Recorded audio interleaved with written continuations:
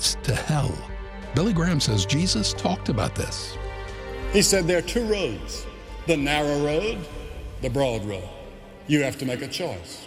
It's up to you. The narrow road is the one that leads to heaven. Make that choice. Repent of your sins. Surrender totally to Christ. Your heart, your mind, your body, your life, so that Christ is first in your life. Explore more about the road that leads to heaven at findpeacewithgod.net. That's findpeacewithgod.net. And it's from the Billy Graham Evangelistic Association. WTRJ, Orange Park, Jacksonville. WAYL, St. Augustine. WATY, Folkestone, Georgia. Online at ilovethetruth.com. I'm Ruth Kramer with Mission Network News. U.S. Secretary of State Antony Blinken meets with his counterparts in the Middle East, trying desperately to de-escalate and contain the Gaza war. Lebanon's Hezbollah threatens to tip the scales after bombing northern Israel. 4 Hezbollah members were killed in southern Lebanon this week, but Israel didn't take credit for the strikes. In the full story at our website, Uncharted Ministries' Tom Doyle describes how believers fare on both sides of the war. In other news, studying Scripture is typically much easier when you can read the Bible in your own language. Wycliffe Associates has print-on-demand units that allow locals to print Scripture without expending too many resources. The goal is to provide simple-to-use tools that'll make translated Scripture as accessible as possible. Pray that God will continue to bring His Word to hungry hearts. Find your place in this story at missionnews.org. Thanks for listening to Mission Network News, a service of One Way Ministries. I'm Ruth Kramer. Mission sequence time. 6, 5, 4, 3, 2, 1, 0. All engines running. Commit. Liftoff.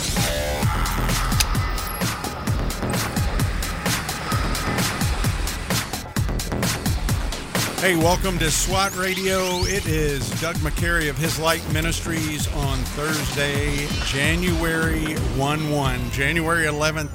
2024. Hard to believe we're in 2024, but we are here. It is Guest Thursday, our first Guest Thursday of the year, and I am excited to have Alan Cagle, the lead pastor out at Sunrise Community Church. And Alan has been out at Sunrise, about 11 years? 10, 11 years? Yeah, this January marks 11 years. 11 years. Yep. Been there for a while, and I was just enjoying a little bit of a conversation with him before we started. But were you in California first, or did you go via Alabama to get to Florida? Actually, both. Okay. So I'm from Alabama. Where? Mobile. Oh, I'm sorry. Yeah. I'm from Meridian, Mississippi. Oh, is that right? Did you know that? I knew you had Mississippi roots. I didn't know where it was. Yeah. So I had family in Demopolis, Alabama. Okay. Which isn't far. Right there on the border. Yeah. That way. So I lived a couple of places actually in Alabama, and then graduated high school in Mobile. Went to college in Mobile. Did you go to South Alabama? No, went to University of Mobile. Okay.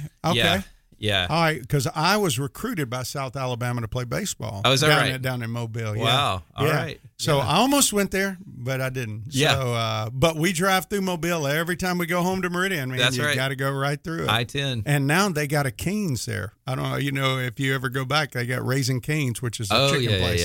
Yeah. So that's important. Yeah, well, it is for my wife anyway. All right, so you were in Alabama. You grew up there, went to high school, college there, and then... Yeah, then went out to California. So I was at Master's Seminary, just north Los Angeles area from 2001. And then I was at the seminary from 2001 to 2005.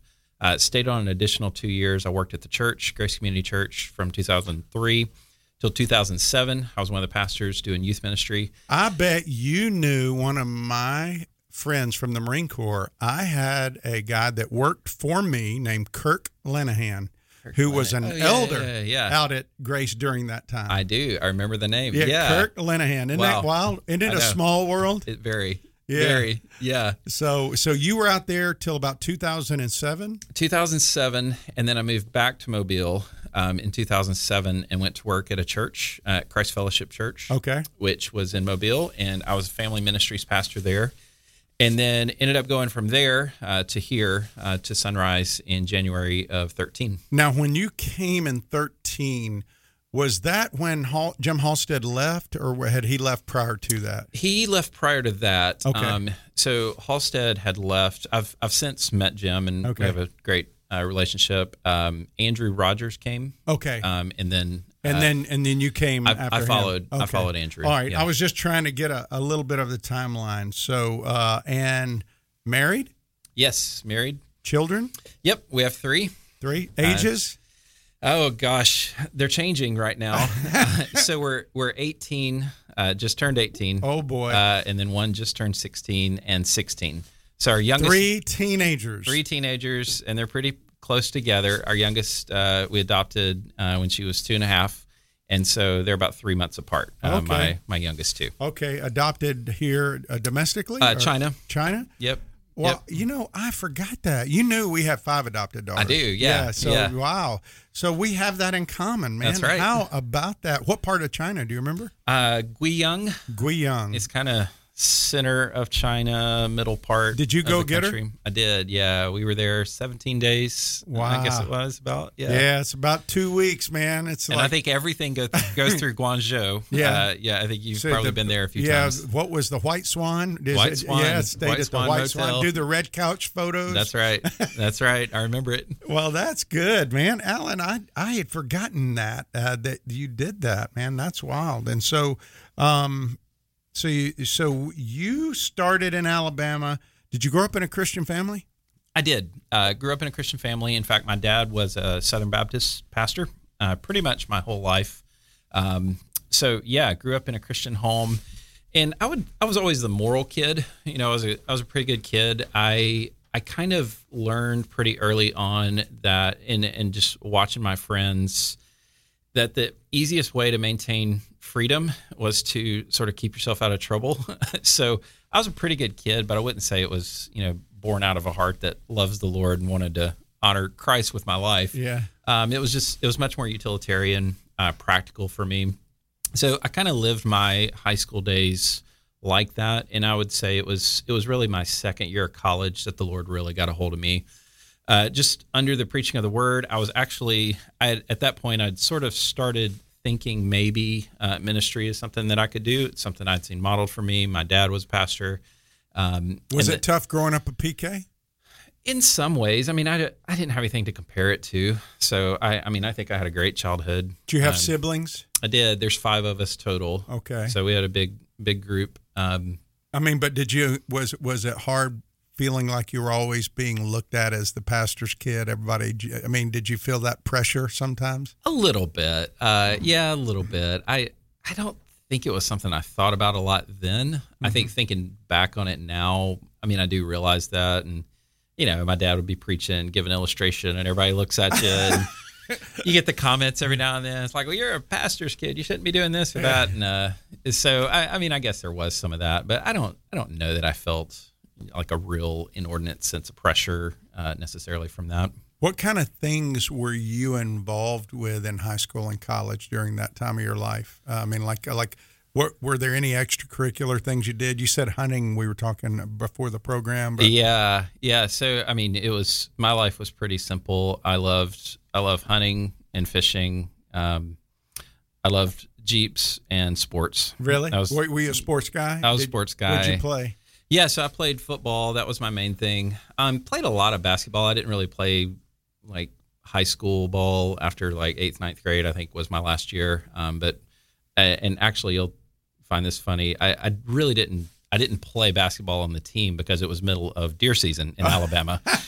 And that was just very important. That was an important time of year for you, right? Yeah, it's like I can't eat up my weekends. So you're like me, you like to eat deer meat? I do. Yeah, I do. You have to know how to cook it though, right? That's right. You got to age it and cook it right. Age it, soak it in buttermilk, and get that get the gamey taste out, right? It's good stuff. I love deer meat. Well, so growing up, then you go to college at Mobile, yep. Right? When did faith really become yours? The faith you grew up in. When did you sense God really starting to lead you, so to speak? Yeah, it started out, I think it was, as I said, I grew up in a pastor's home, and I knew the basics of the gospel. My dad was a faithful, preacher, teacher of the Bible. So I knew the basics. I think it was in college, I got around some people that believed a little bit differently than I believed, about some doctrinal things that I just never really been introduced to. And it made me start to really consider what's actually in my Bible. Just getting challenged a little bit on my faith, what I believed. Things like, the sovereignty of God and the bigness of God, transcendence, some of those kind of concepts that started to really make me take a second look at what was there. And so it was through that. And then I was actually, at the time, I was helping with a little youth ministry at a small town up just north of Mobile.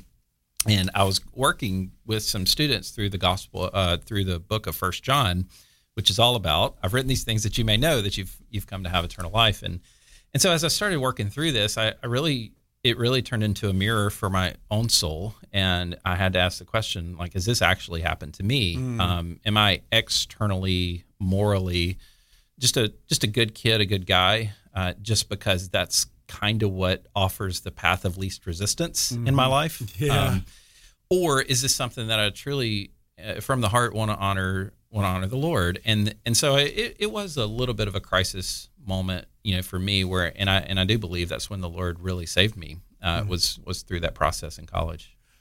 I grew up in a small Baptist church in a small town, a fairly small town. I mean, by the way, just so you know, we are broadcasting in Mississippi. We're on 2 stations there. All right. So don't hold his Alabama roots against him. He's just an Alabama boy. But anyway. So no Mississippi jokes. No Mississippi jokes. Got it. But I was talking to my wife the other day as we've been going through my parents' house stuff and cleaning up some. I was reminded, I used to sit on my bed, even as a teenager, like in high school and early college, and read the Old Testament. I loved that. To me, I was a football player and baseball player, a competitor. I loved reading God's plan as he interacted in people's lives there. Was that something that were you reading the Word at all during that time of your life? Or, I mean, as you remember back, do you think about it? I wasn't reading much of anything. Really? Except for sports stats. sports and deer stands. That's where you were. I would get the Bassin magazine and the Alabama Game and Fish. Because you're a big fisherman, right? Yeah, you love to fish. And I actually do that more now than I do hunt. Yeah, I see a lot of pictures on Facebook sometimes of you with fish. Right. So you right. It's funny, I never fished that much. I hunted, but I fished a little bit. But so when, you said he was starting to get your attention, was it when you went to seminary that he really grabbed you, or was it prior to that? No, I think it was in college, my second year of college. I was a sophomore, and it was really the summer of my sophomore year that I believe that's when, the Lord saved me. At that point, externally, maybe not a lot changed from somebody else's view of just who I was. But internally, there was a massive shift as far as just what was going on in my own heart. Mm-hmm. So, yeah. And so what were you studying at the time? What were you thinking before that happened? What were you thinking as far as like career? Like, did you have any thoughts? Yeah. So I went in, I was going to do sports medicine initially. That's what I wanted to do. And I kind of bounced back and forth between a few majors. I didn't really know what I wanted to do. I just wanted to do sports medicine because it kept me around sports. I enjoyed that. So I didn't really know what I wanted to do. I was kind of looking for just a general business communications, something in that kind of vein. But I didn't really know at that point what I wanted to do. And I didn't intend initially, at least, and this has been kind of characteristic, I think, of quite a few things in my life. I just slowly started gaining interest in the Bible. And I said, I'm just going to take a Bible class. It was a Southern Baptist school I was at, University of Mobile. I didn't know that. Yeah. So it was Baptist school. So there was a lot of religion classes, the religion department, Bible department. Did you have to do chapel? We had to do chapel. Yep. Yep, we did chapel, and you had 2 classes that were required. And I said, I'm just really interested in this. I'm just going to start taking a class every semester on the Bible. And so I did that, and then I started taking a couple every semester. And then, before you know it, I'm kind of there, and I've got, pretty much got the religion, theology, biblical studies kind of degree. So that's what I ended up doing. Okay, so how did you get the bug to go to the Masters, like out in California? Because that's a pretty far jump from Alabama. It is a far jump. So I actually had a few connection points out there. So one of the guys, so my dad was my pastor most of my life until we moved to Mobile, which was my senior year of high school. And he actually went to work at the University of Mobile, the college that I ended up at. And then, so I ended up under the ministry of another guy, Dan Dumas, which you may or may not. I've heard of Dan. Okay.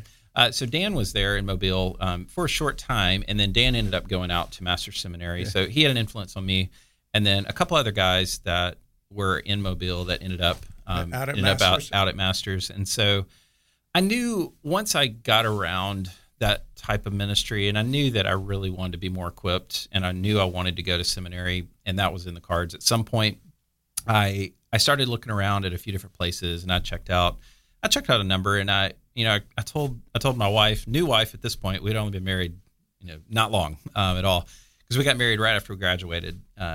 Was she from Mobile too as well? No, she's from Baton Rouge. A Cajun? Cajun. Oh, that's my right. gosh. That's right.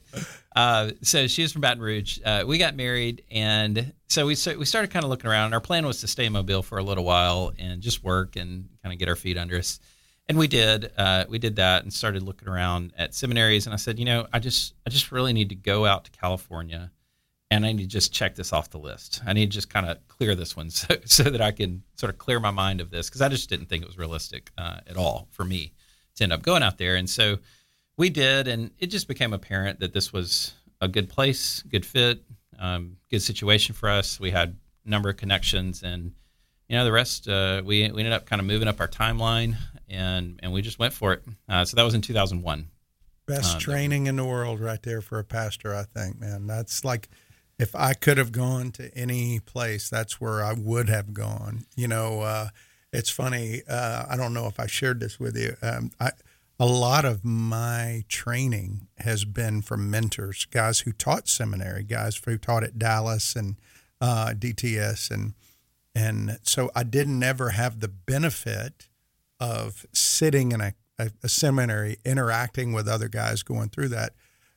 God really cut my teeth going to Russia, doing ministry with guys who were DTS grads teaching these foreign pastors things. And so it's I call it the old apprentice model kind of training, but the Masters accepted me out of the Marine Corps. I had put in to go out there. My wife goes, "You're not a preacher."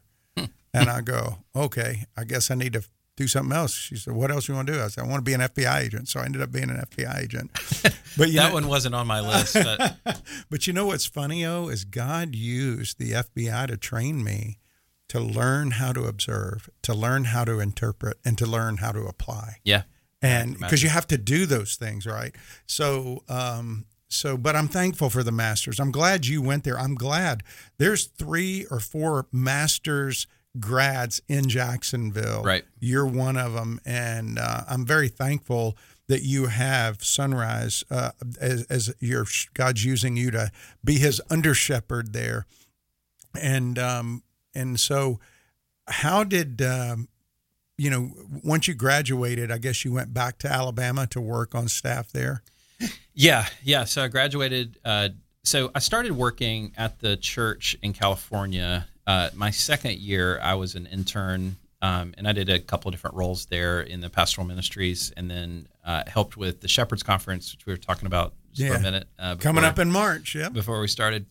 So I worked for the Shepherds Conference for a little while, and then I ended up going on staff as the junior high pastor. So I was the pastor to the junior high students. Okay. There, and there was another guy, a good friend, that was the high school pastor, and then I had a college pastor as well. So I was one of those guys and served in that role for about 4 years.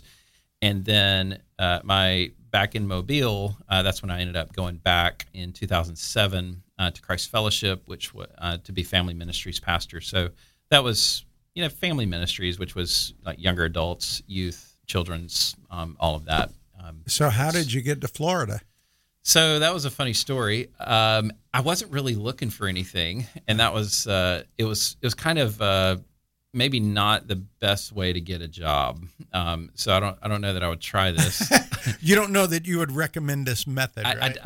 I wouldn't. I definitely wouldn't recommend it. So I get an email from a guy, one of the elders here at Sunrise, and I didn't know anything about Sunrise. I didn't know anything about Atlantic Beach, Jacksonville. I knew where it was roughly, but never been here. You knew it was east. I knew it was east, and I'd heard it was a big city, big geographically. So, but I didn't know anything. I knew the Jags were terrible, and that was about as far as at the time. They've improved. So that's about all I knew. So I got this email, and I didn't really pay a lot of attention to it. A little while later, maybe a week or so, I'm cleaning out some emails, just going through my inbox, and I see this, and I opened an attachment, a PDF that had been sent, and I read through it, and it was basically a little bit of a history of the church, a list of qualifications. This is what we're looking for, kind of the profile, the type of guy we're looking for to be a pastor here. And I started reading that and reading the types of questions they were asking in the candidating process, and I thought, this place actually they look like they're serious about the Lord. I like the way that this is framed up, and so I responded to the email. And I said, "Hey, I'm not really looking for anything right now. I'm an associate pastor. I'm in a role that I'm fine. I'll keep my eyes open. If anything ever, if I ever come across anybody that's that's looking." And so they respond and said, "Well, why don't you just turn in a resume?" And I literally responded and I said, "I don't have a resume." Like, I didn't have one put together. Because I just kind of moved to the next thing in a very relational way, and I'd never really put together like a CV resume. I didn't even know how those things are supposed to work. So I did. I put together just a little bio sketch, turned it into them, and then we started communicating a little bit, going back and forth.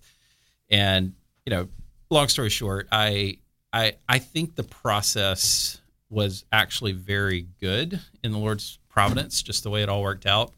Because I felt initially, I didn't necessarily feel like this has got to work out for me and my family. Yeah. It was kind of this is kind of interesting type of thing. And it allowed me to be very honest. You didn't put all your apples in that basket. They weren't. They weren't. And in fact, you didn't even know if you wanted to put one apple in. I didn't. And at one point, my wife is looking at me going, "What are you doing?" Like, I said, "I don't know. This is interesting. Let's see what the Lord does with it."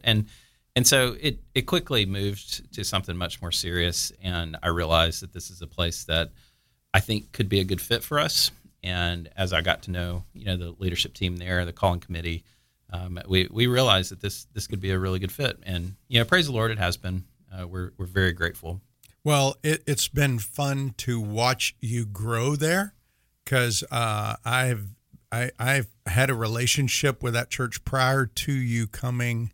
So I'm familiar with some of the people there and have seen you grow in the process as far as the church itself.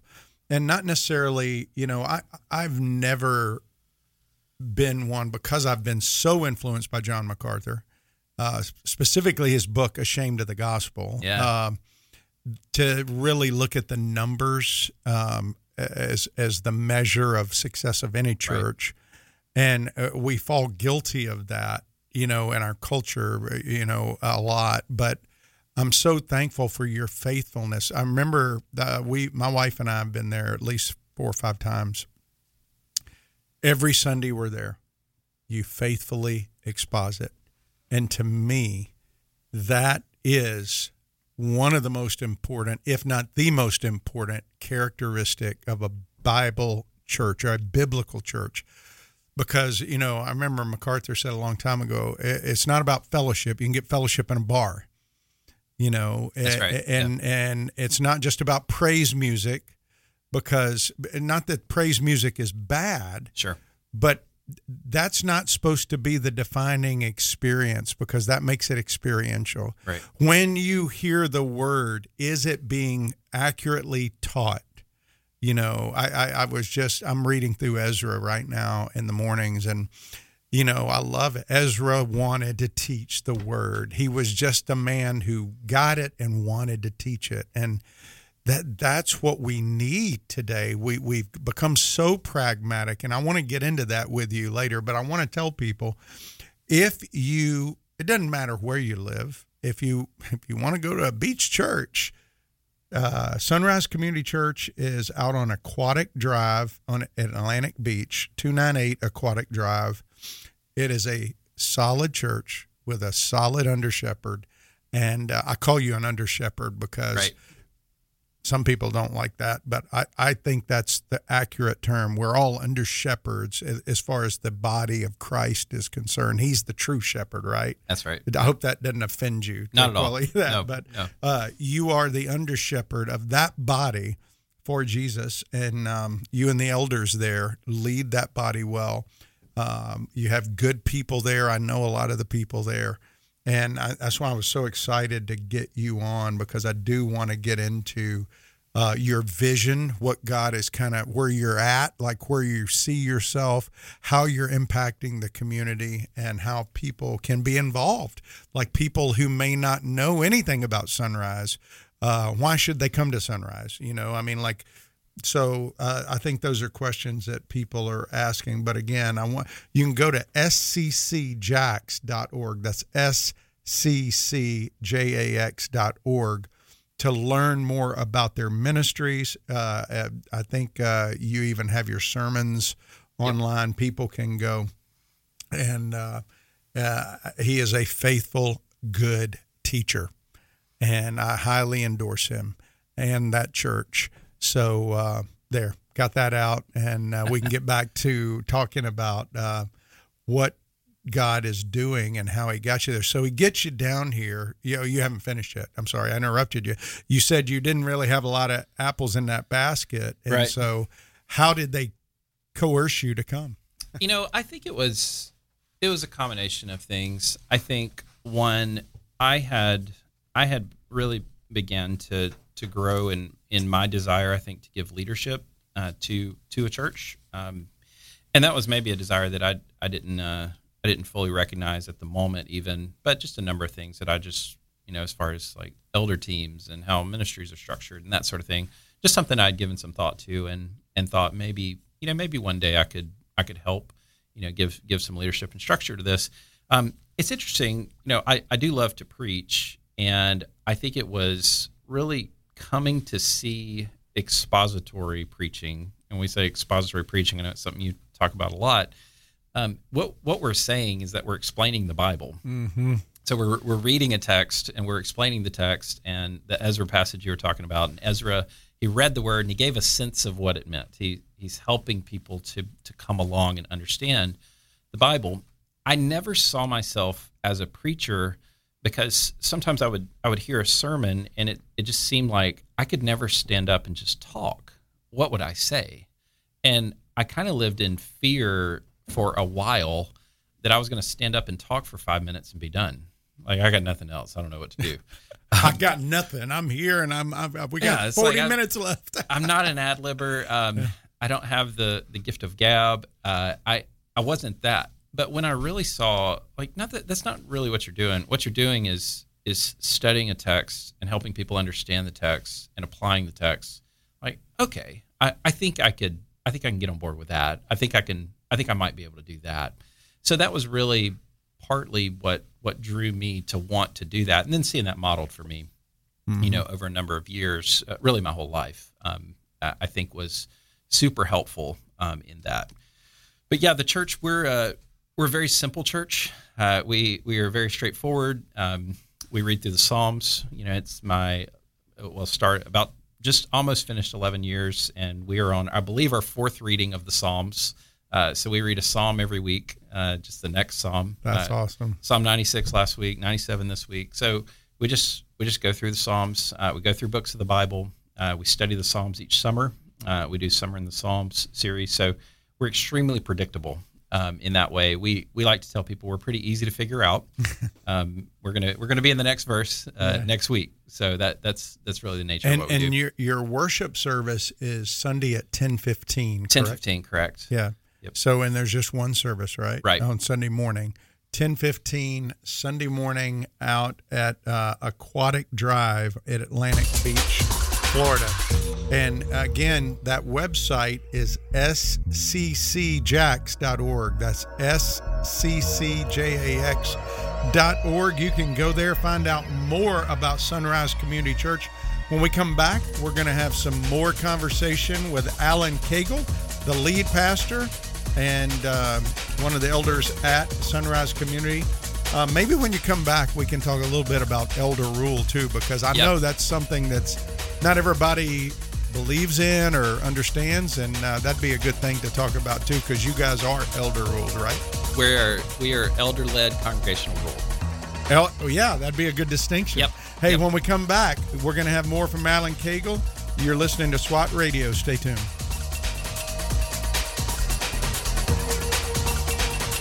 SWAT Radio is brought to you in part by Ace Door and Window Service, Inc. Ace Door and Window Service, Inc. is a full-service. With SRN News, I'm John Scott. Secretary of State Antony Blinken has said he sees a path to Gaza peace, reconstruction, and regional security after his Middle East tour. Blinken left Cairo after rounding off a Middle East tour by holding talks with Egypt's president. Before boarding his plane, he told journalists that his visit established key objectives for peace in Gaza. First, preventing the conflict from spreading. Second, getting more humanitarian assistance into people who need it. 3, increasing protection for civilians. 4, getting hostages out. He also said his final objective was continuing support for Israel to make sure October the 7th does not happen again. I'm Karen Chamas. Also at SRNnews.com, a Democrat in Congress is urging President Biden's defense secretary to resign. White House correspondent Greg Clugston reports. Representative Chris DeLuzio of Pennsylvania is the first Democrat to call for Defense Secretary Lloyd Austin's resignation. The Pentagon chief is under fire for keeping his cancer diagnosis, surgery, and hospitalization a secret from the White House. DeLuzio, who sits on the House Armed Services Committee, wrote on social media that he has lost trust in Austin's leadership due to the lack of transparency. Greg Clugston, Washington. President Biden's son headed back to court for an arraignment on federal tax charges. Hunter Biden expected to plead not guilty to felony and misdemeanor tax offenses. The charges stem from what federal prosecutors say was a 4-year scheme to skip out on paying $1.4 million he owed the Internal Revenue Service. Prosecutors say he instead spent millions on an extravagant lifestyle that, by his own admission, included drugs and alcohol. The Dow is off 97 points, the Nasdaq down 47. This is SRN News.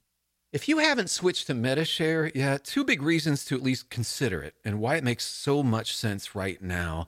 Number 1 is inflation, which is just affecting everything. It just makes sense to say, okay, where can I actually save?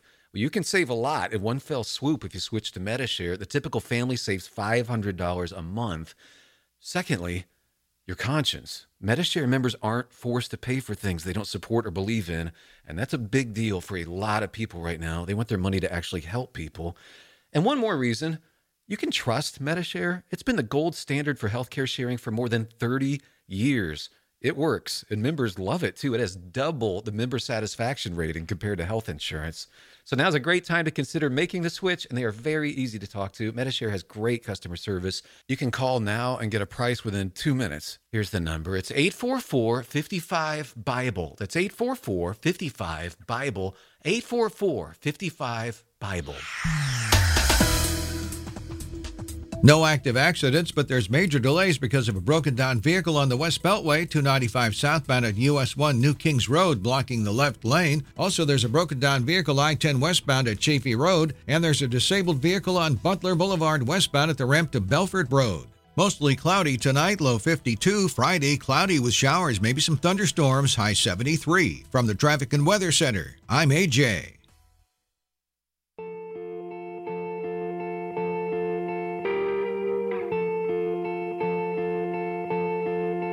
They say sometimes you win some, sometimes you lose some.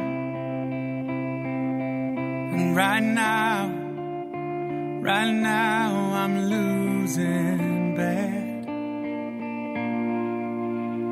I've stood on this stage night after night, reminding the broken it'll be. Hey, welcome back to SWAT Radio. Doug McCary. You know, one thing that I love when I get a guest in here who is a good Bible teacher, a good student of the Bible, is, and he'll tell you because I've been burning his ear up, I get excited to talk about the Word. Do you, Alan, when you have conversation with people about, and you're talking, does that excite you? Oh yeah. Isn't it exciting just to have insights or think about things that what we don't realize a lot of times, and maybe you can comment on this, because I'm starting to realize the older I get, what a gift it is when God allows you to see a truth or a connection. And I tell people this all the time, that, you know, a first-year botany student and a doctorate in botany walk into the woods, they're going to see something different, right? That doctorate guy is going to see things that first-year student won't see. And it, with the Bible, it's not about how much effort you put in. I mean, I think we do have to put in effort. Sure. But it's really the revelation of the Spirit, how God's mercifully letting you, as you surrender to Him on those things you do know, He begins to give you more and more insight. It's exciting to me. You can tell I get really excited. And you said it excites you. Like, what, well, let me say this, because I know you're leading a group to Turkey. In fact, you were saying that there's still people can go on that trip, right? Yeah. So Turkey's a stop. Most of the trip will be in Greece. Okay. So it's a footsteps of Paul side by side with the Apostle Paul kind of trip. Mm-hmm. The church was gracious in this. This actually came up in late 2019. The church gave us a sabbatical, my family, which was super gracious and kind. This was going to be in 2020. Of course, the world ended in 2020, so that didn't work out. Yeah. And then we punted again in 21, and then we took the sabbatical. And then this past summer, a piece of that that we held over for this summer in 23 was to do an international trip, a study trip of some sort. So we ended up, my wife and I ended up doing a trip to Greece, and so it's a really cool trip. We were able to join with another group, and we did Thessaloniki, we did Philippi, we did Athens, Corinth, we did Ephesus, and so that was a trip that we did, and then we were able to put together another trip. It's the same trip that I did last year. We're going to take a group back, so this will be the second time I've done this trip, and this will be in June of this year, late May, June. So how can they find out about that trip? Yeah, it's Imagine Tours and Travels, and I can get you an exact URL for that. Yeah. Imagine Tours and Travel is who we're with, and then it's a trip. If you just search my name, Pastor Cagle, you'll find that Italy-Greece trip, Greece-Turkey trip. Okay, so it's a real easy website. It's ittworld.com, ITT. Yep. World.com, and I guess you'll just do Find Tours. If you go to Find Tours, click on that. You can put in Alan Cagle, and Alan is A-L-L-E-N, correct? A-L-L-E-N, that's right. That's right. That's right. So, and it'll be in June? Yeah, we leave May 27th and return June the 5th, and there's an optional extension that you can do Rome for 3 days, and we'll do Colosseum, we'll do the Forum, Vatican City, see the sites there in Rome for a few days if you want to add that piece as well.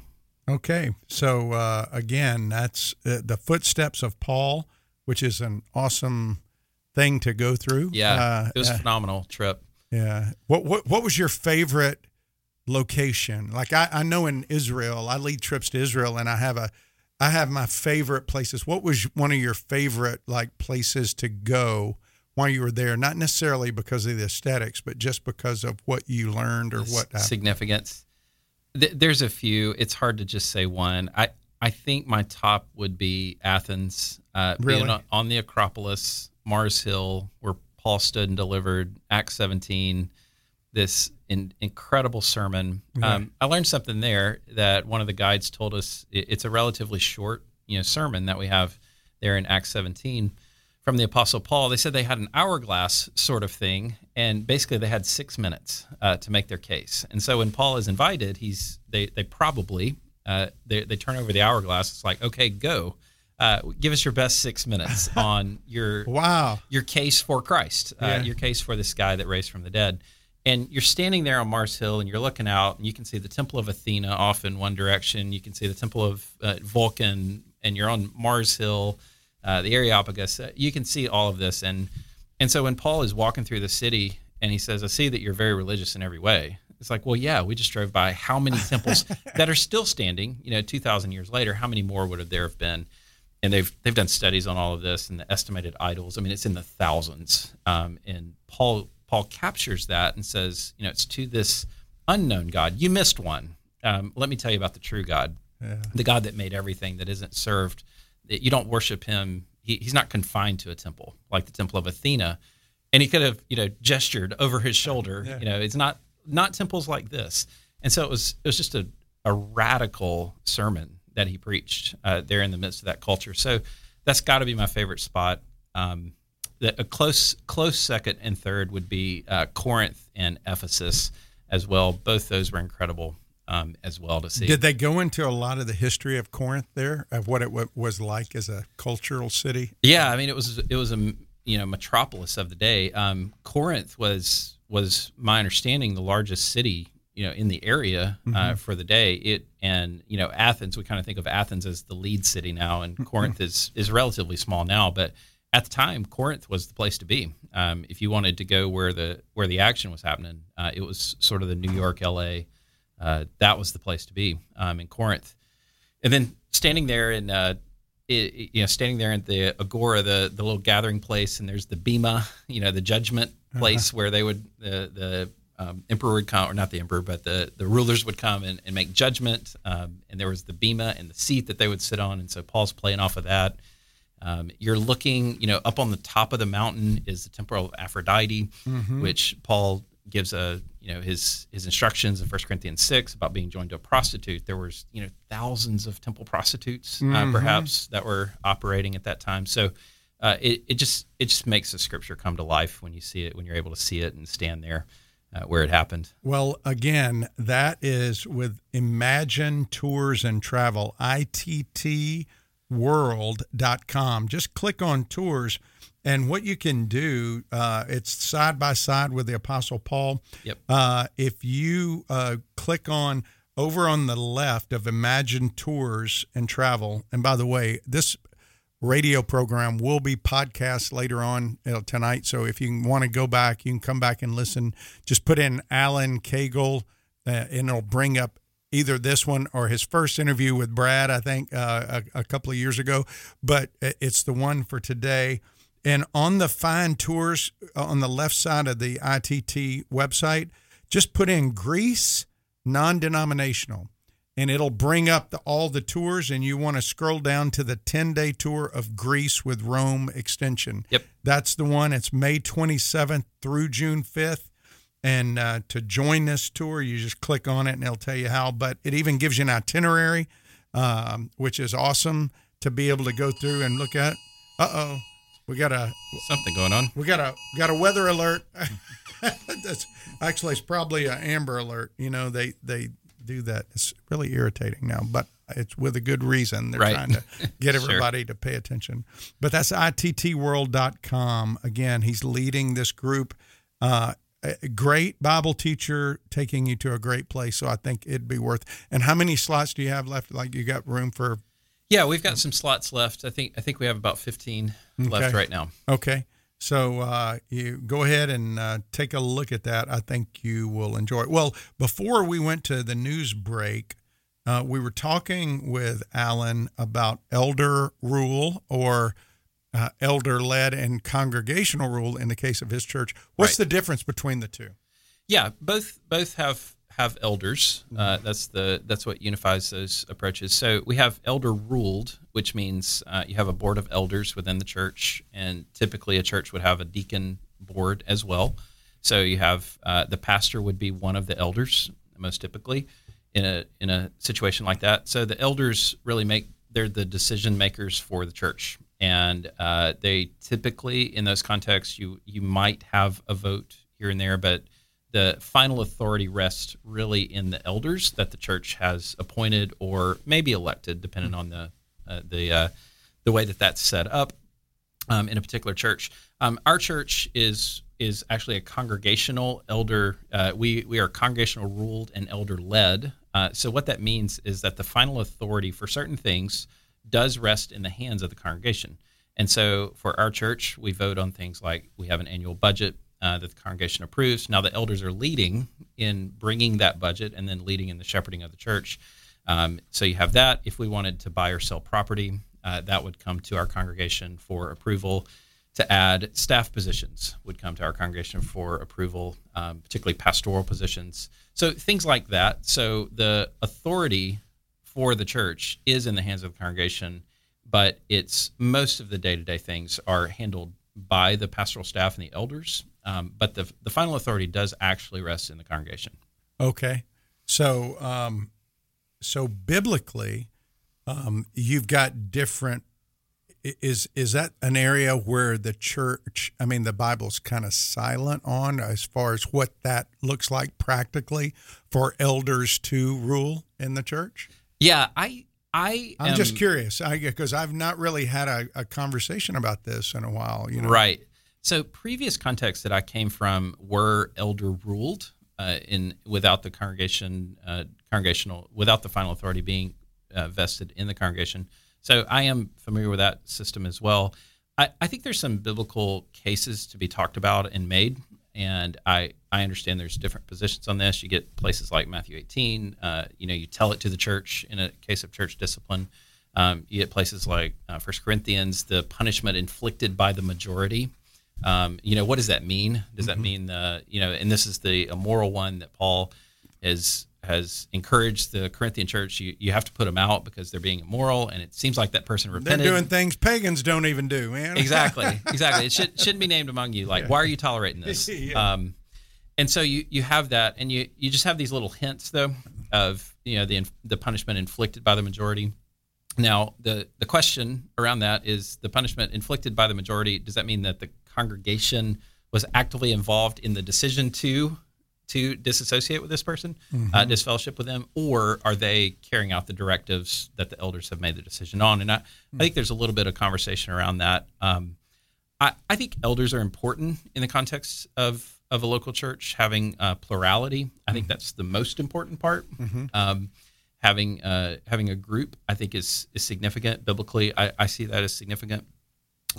But as far as elder rule versus congregational rule, elder led, I think if it's functioning rightly, there's not a lot of difference. Yeah, the elders are still the ones that are guiding and shepherding.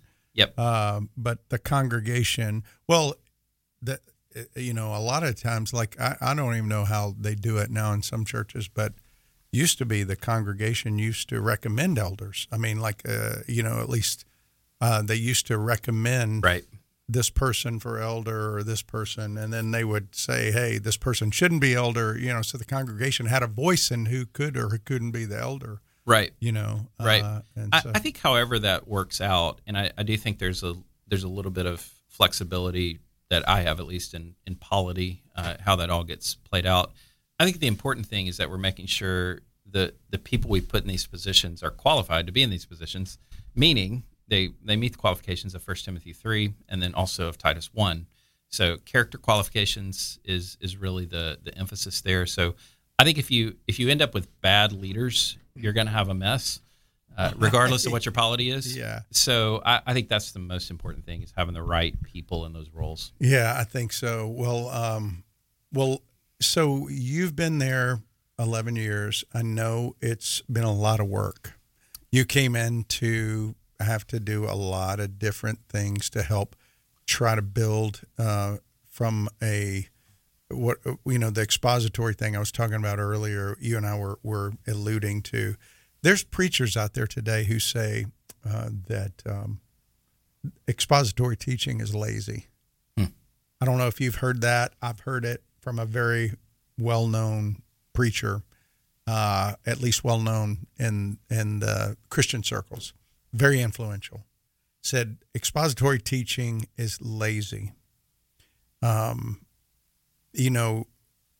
do you respond to that? Because I know that's a big part of what you're wanting to do, to explain the scriptures to your people that you're responsible for shepherding, and the feeding that has to take place from a spiritual perspective. Now, you're not responsible for what they do with it, but you're responsible for giving them that food, right? You believe that, right? I do. All right. So that's been hard. Has that been hard to try to make that a central part of what you're doing in our culture now?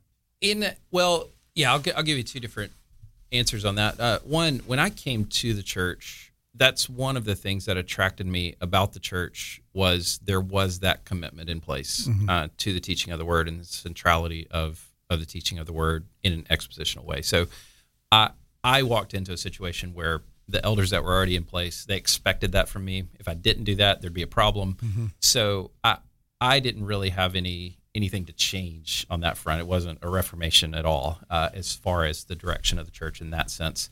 So I was very, very grateful for that. As far as his expository teaching, kind of a lazy way out, I think that really, to me, when I hear that, it goes back to what I believe the Bible to be.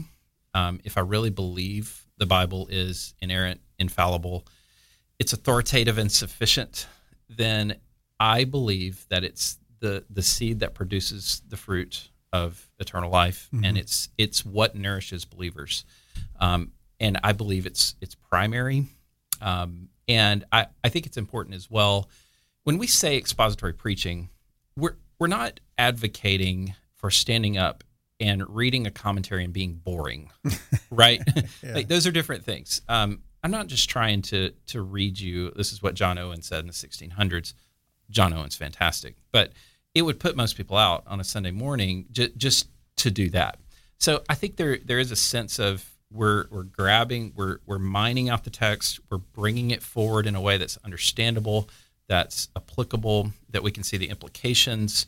We're drawing out some of the storyline that we've been talking about. We're seeing connection points to the cross. We're seeing this foreshadowing of the Old Testament and just the beauty of what God has given us in His Word. And I think we're just wanting people to learn the Word. That's a much better approach, I think, than these are some inspirational stories that I heard this week.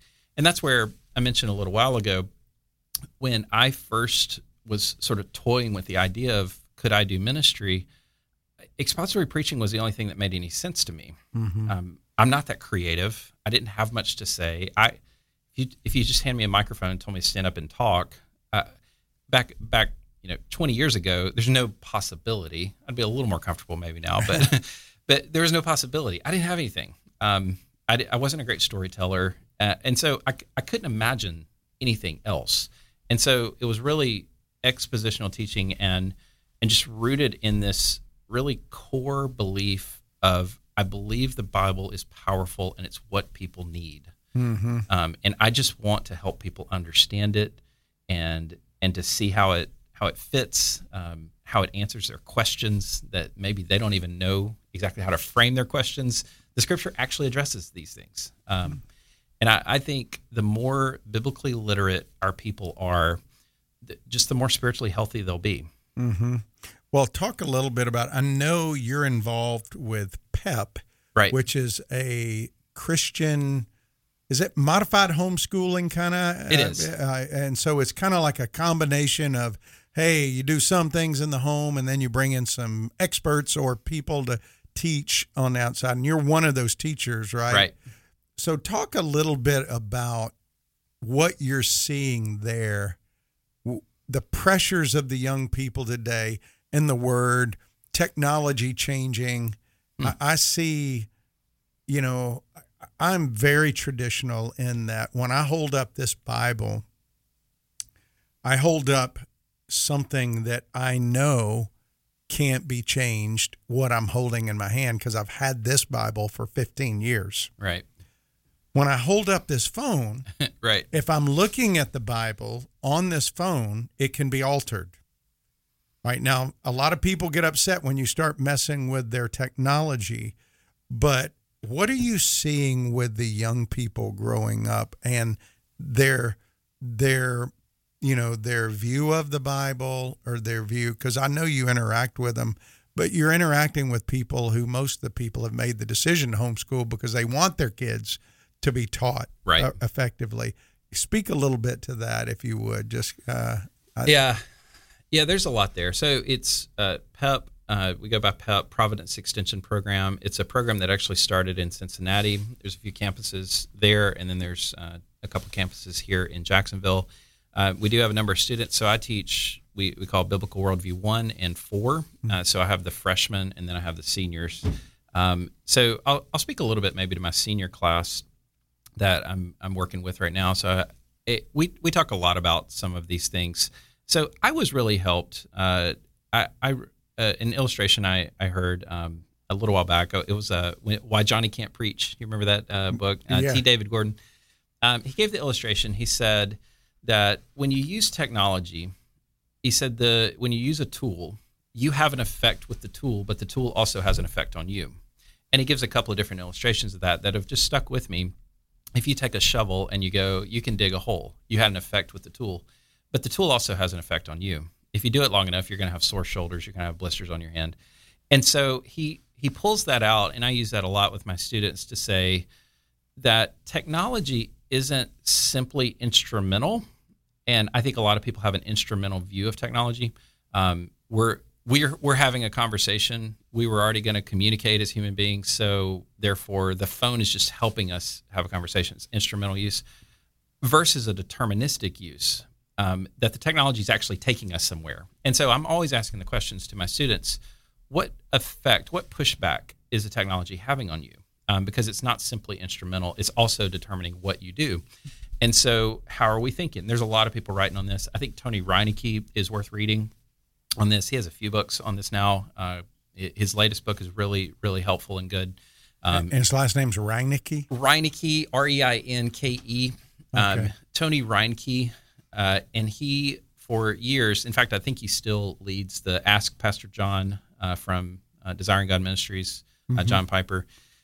Tony Reineke is, he's written a lot on technology and just really, really helpful and useful things. Yeah, he's got a website, TonyReineke.com. Yeah. That's really good. I just see God, Technology, and the Christian Life. Is that the book you're talking about? That's it, yep. Yeah, that'd be interesting to read. I haven't read that book yet, so I'm going to add that to my reading list now. It's worth reading. He wrestles with a lot of these types of things. So I think maybe just one illustration from my days, and Doug, probably your days as well, we're in a similar generation. I think I'm a little behind you, but similar generation. You had a rough day at school, and maybe you had some bullies that were giving you a hard time, maybe just a tough time. But you go home, right? You go to practice, you go to extracurricular, or whatever it was that you do, and you went home, and it kind of depressurized the situation until the next morning when you maybe had to face those people again. Everything just kind of chilled for a little bit. These students now, when things like that happen and you've got people, little friend groups going at each other, whatever tension, whatever things have come up, they don't go home and take the pressure off. Mm-hmm. They go home and they live with it, and they live with it, and they live with it. It never stops because of social media and because of just the ubiquity of the phones. So I think we're seeing the effects of that. There was a CDC study came out not long ago, and it was showing that teens have an increased over the last 10 years. The levels of anxiety have just flown through the roof. And so, interestingly, the first decade that we've had with smartphones. Yeah. So I think it's having an effect. A deterministic effect. It is. Yeah. Maybe more than we realize or understand. Okay, let me ask you this question. Have you ever had somebody say to you, hey, you didn't respond to my call or my text? Yeah. I mean, to me, Could you imagine 30 years ago anybody saying that to you? No. All right. See, so it has, as a culture now, increased people's demands on you and your time at the very least, right? And so, man, I got to get you back on because we could delve into this. This would be a fun thing to delve into. Yeah, it's a good one. But we've run out of time, believe it or not. Wow. Our time is over. And I want to let you know about Sunrise Community Church, where Alan is the lead pastor. It's on Aquatic Drive, 298 Aquatic Drive, Sunday service, 10:15. That's right. What are you preaching on this Sunday? Luke chapter 7 will be in verses 18 through 35. The